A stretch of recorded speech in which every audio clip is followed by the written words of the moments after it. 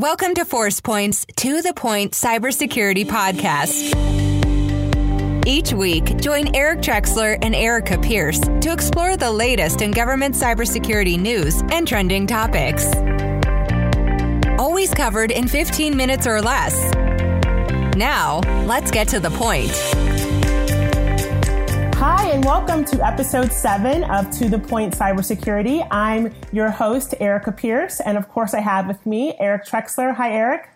How's it going, Erica? It's going well.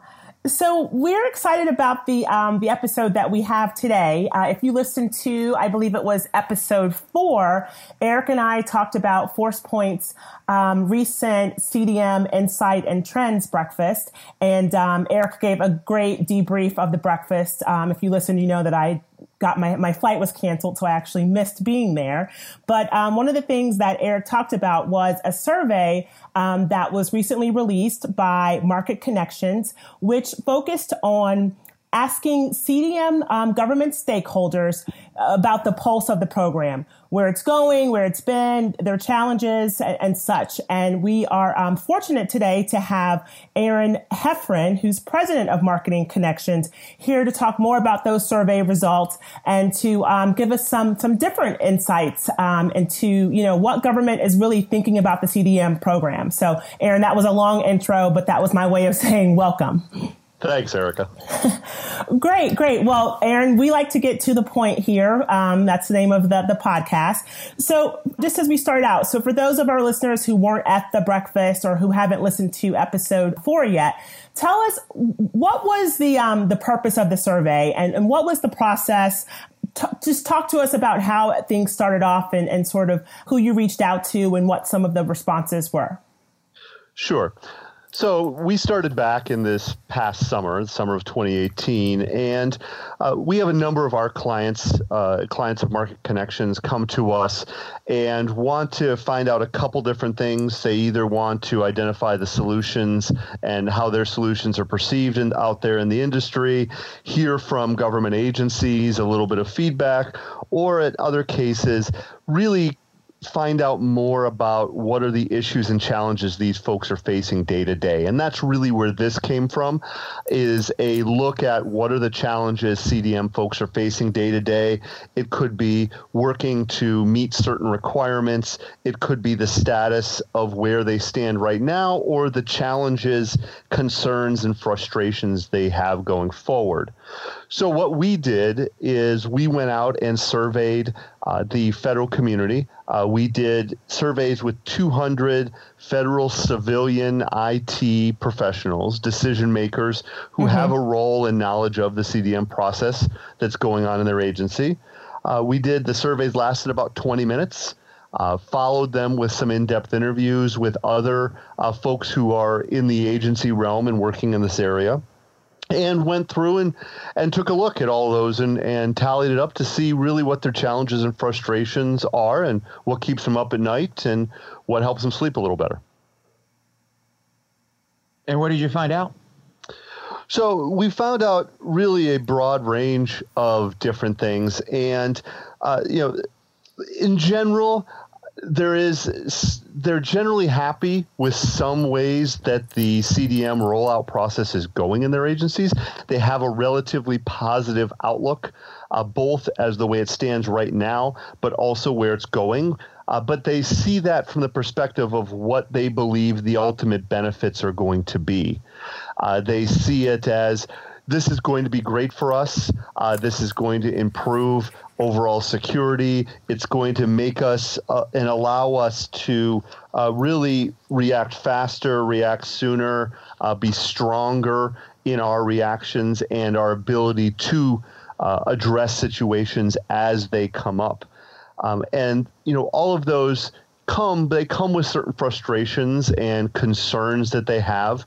Concerns over the way new systems are going to work with old systems, the way that, are they going to be given the tools and the ability to react in a dynamic way to people? And ultimately, as everybody's concerned about, there are budget and ROI type of concerns that they have from a budgeting perspective. All of this costs money, whether it's dollars or time.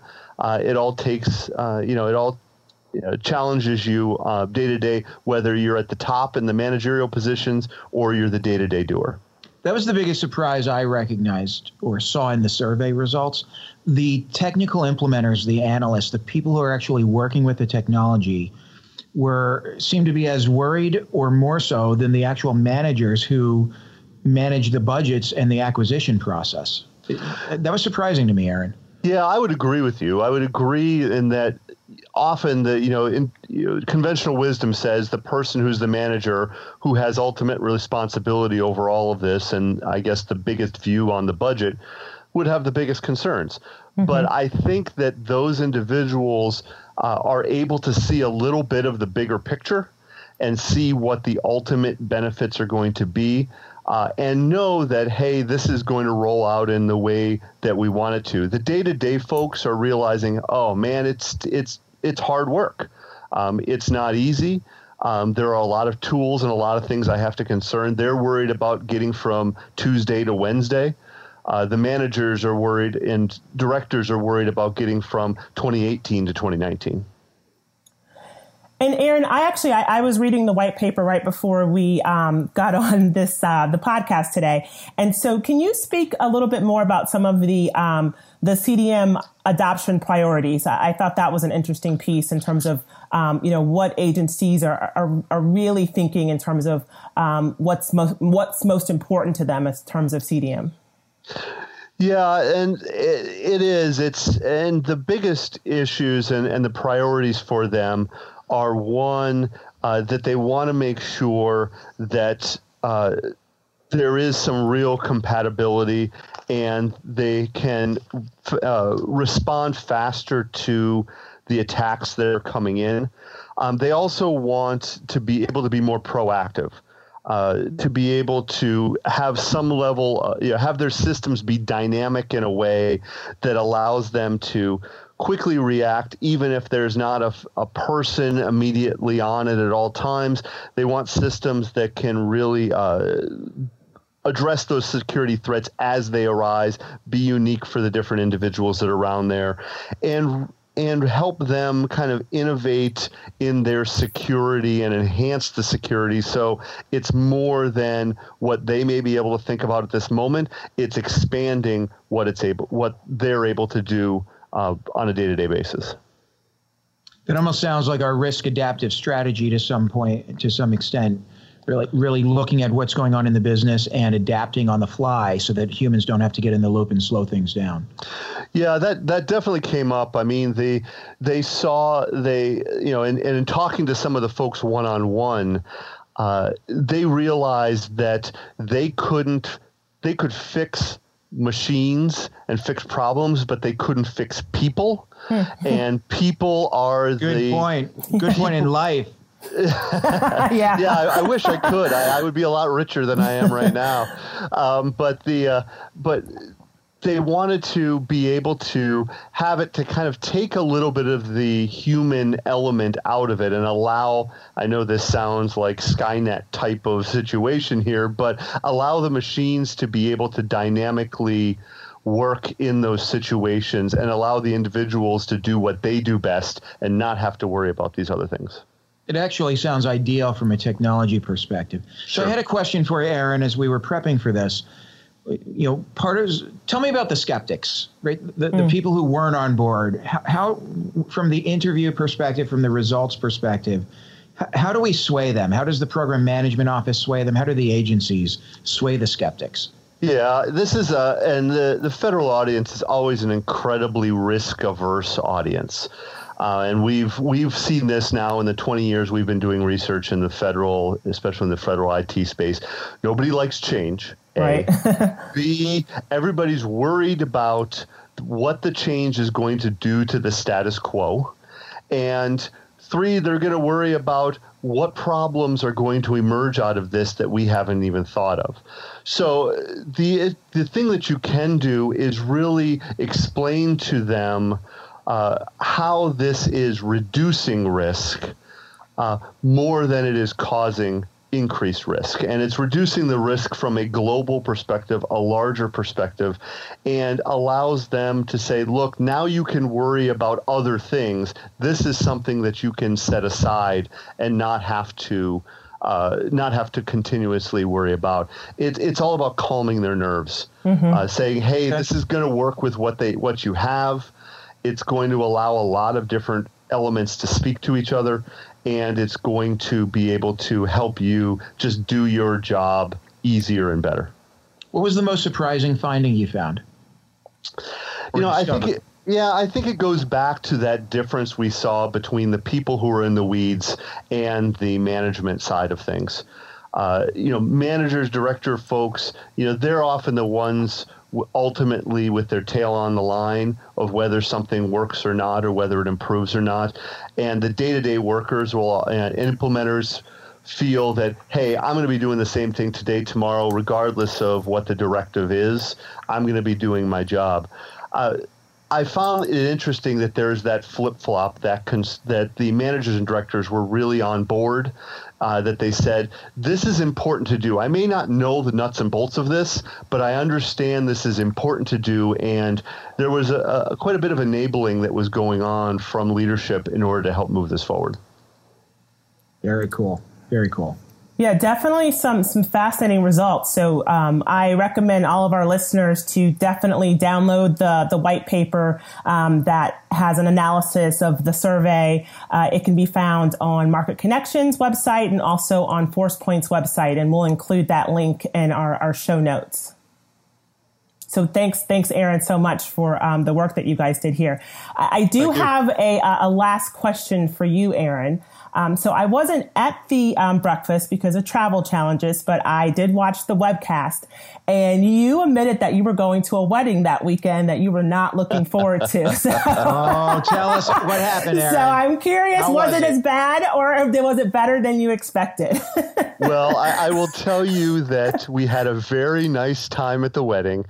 It was beautiful outside, but I will say, driving home on Monday night, we were involved in a 4-car accident, and our car was nearly totaled. Oh my goodness. From behind and hauled away. We were all okay. Everybody was okay. But I thought, this is great. What a great weekend this has been. We drove home. We were hit from behind, cars in the shop now, and came home to no air conditioning in the house. Wow. So the wedding itself was great. The arrival home, not so much. Well, life is a lot about our fears. I was going to say, life is funny like that sometimes. Isn't it? So. Isn't it? It all balances out. But thanks for asking. I'm glad everybody's okay. Yes, definitely. Most importantly. Well, before we wrap up, I thought we would touch upon a interesting news story that I know I've seen a couple of articles about, and actually I was watching a CNN news story about it this morning, and so it's around this Bloomberg report that came out that that China was putting malicious microchips bound for U.S. companies in some servers and the motherboards. And so these companies that they believe or are alleging in the article that may have received these servers are companies like Amazon, Apple, and apparently, what the microchip size of a grain of rice, so very undetectable. But it's interesting because the company is denying that this happened. Amazon, Apple was denying that their systems or their hardware was compromised. But I think it's different. It's interesting from the standpoint of this is a hardware attack versus a software attack. And, I'm not aware of these types of things, this happening in previous times. We just always hear about software attacks. So curious to get your thoughts. I don't know if either one of you have seen the story. I'm sure you have, being in the technology space. But it's interesting, especially, also we saw Google Plus have some compromises. They sort of did not come out immediately and share it. And so it just makes you wonder in terms of, how much transparency we'll have as we see more of these cyber risks. But I'm curious to get your thoughts from both of you on this news story. And we'll use the word alleged just to make sure that we stay safe. Aaron? Yeah, so I did see the story, and I thought it was a very interesting perspective in that it was a hardware type of situation. And some of the analysis I was reading of it was talking about how it really had that kind of latent sleeper side of things, where it was more of a look toward the future. It was more toward the playing the long game as opposed to playing the short game in hacking and whatnot. So it's going to be something new. As hard as we work, with the white hats, there are the people with the black hats that are going to find unique and different ways to do it and get to that. I mean, many of our clients were part of this story and finding out what was going on. So, it's going to be interesting. It's going to be interesting to see what effect that has on public's perception of security, whether it's a blip, whether it's a blip on the radar where everybody goes, oh yeah, and 5 months from now, completely forget about it. A la Facebook. I mean, I feel like everybody has kind of forgotten about a lot of the stories and issues with regard to that by this point, and it's blown through. It'll be interesting to see how this plays going forward, whether it's a blip or whether it invokes some serious security changes. No, I agree. I mean, in the DC market, the security of the supply chain is a huge topic. Yeah. In fact, we should probably do an enhanced podcast on that. Hardware implants, hardware attacks, they're very real. Just like software are, they're different. They're more costly, more time consuming. There's a longer time frame there. They're usually done in combination with software also, though. Regardless of whether, we're seeing some denials now, we're seeing some retractions, we're seeing additional data. Something's happening, and I think it's something that the industry needs to look at. The reality is the majority of the hardware in IT comes out of Asia. It's not U.S. made. Half of it's not, most of it's not U.S. assembled, and it's something in the U.S. that we need to be aware. We need to be aware of. But every country should have that same level of awareness, that same concern, just to make sure that their data processing capability is secure. Yeah, it's hard because this is something that the common person doesn't necessarily feel or see that effect at least perception along the way. So it'll be interesting to see how this plays forward and what kind of legs it has. Yeah, they don't even understand it in many ways. Yeah. Imagine if somebody put a microphone in your car and had the ability to record for the duration of your time owning the car. Yeah. They could relate to that. They would probably not be okay with that. A hardware implant could be a very, very similar type of activity. But you can do that in software also. It happens all the time. Yeah. It's a scary world. No, it is. And I know there's already some congressional inquiries with this specific, case. So we'll definitely be following it and see how it all sort of turns out. But that's all we have time for today. So thanks, Aaron, very much. We appreciate all of the info that you shared with us regarding the survey and the white paper that is now available. Again, we'll have the link in our show notes. And we just appreciate all of our listeners for sticking with us on this podcast. So thank you. Erica, always great speaking with you. And thank you, Aaron. Thank you both. Bye-bye. You have a great week. Thanks for joining us on the To The Point Cybersecurity Podcast, brought to you by ForcePoint. For more information and show notes from today's episode, please visit www.forcepoint.com/govpodcast. And don't forget to subscribe and leave a review on iTunes or the Google Play Store.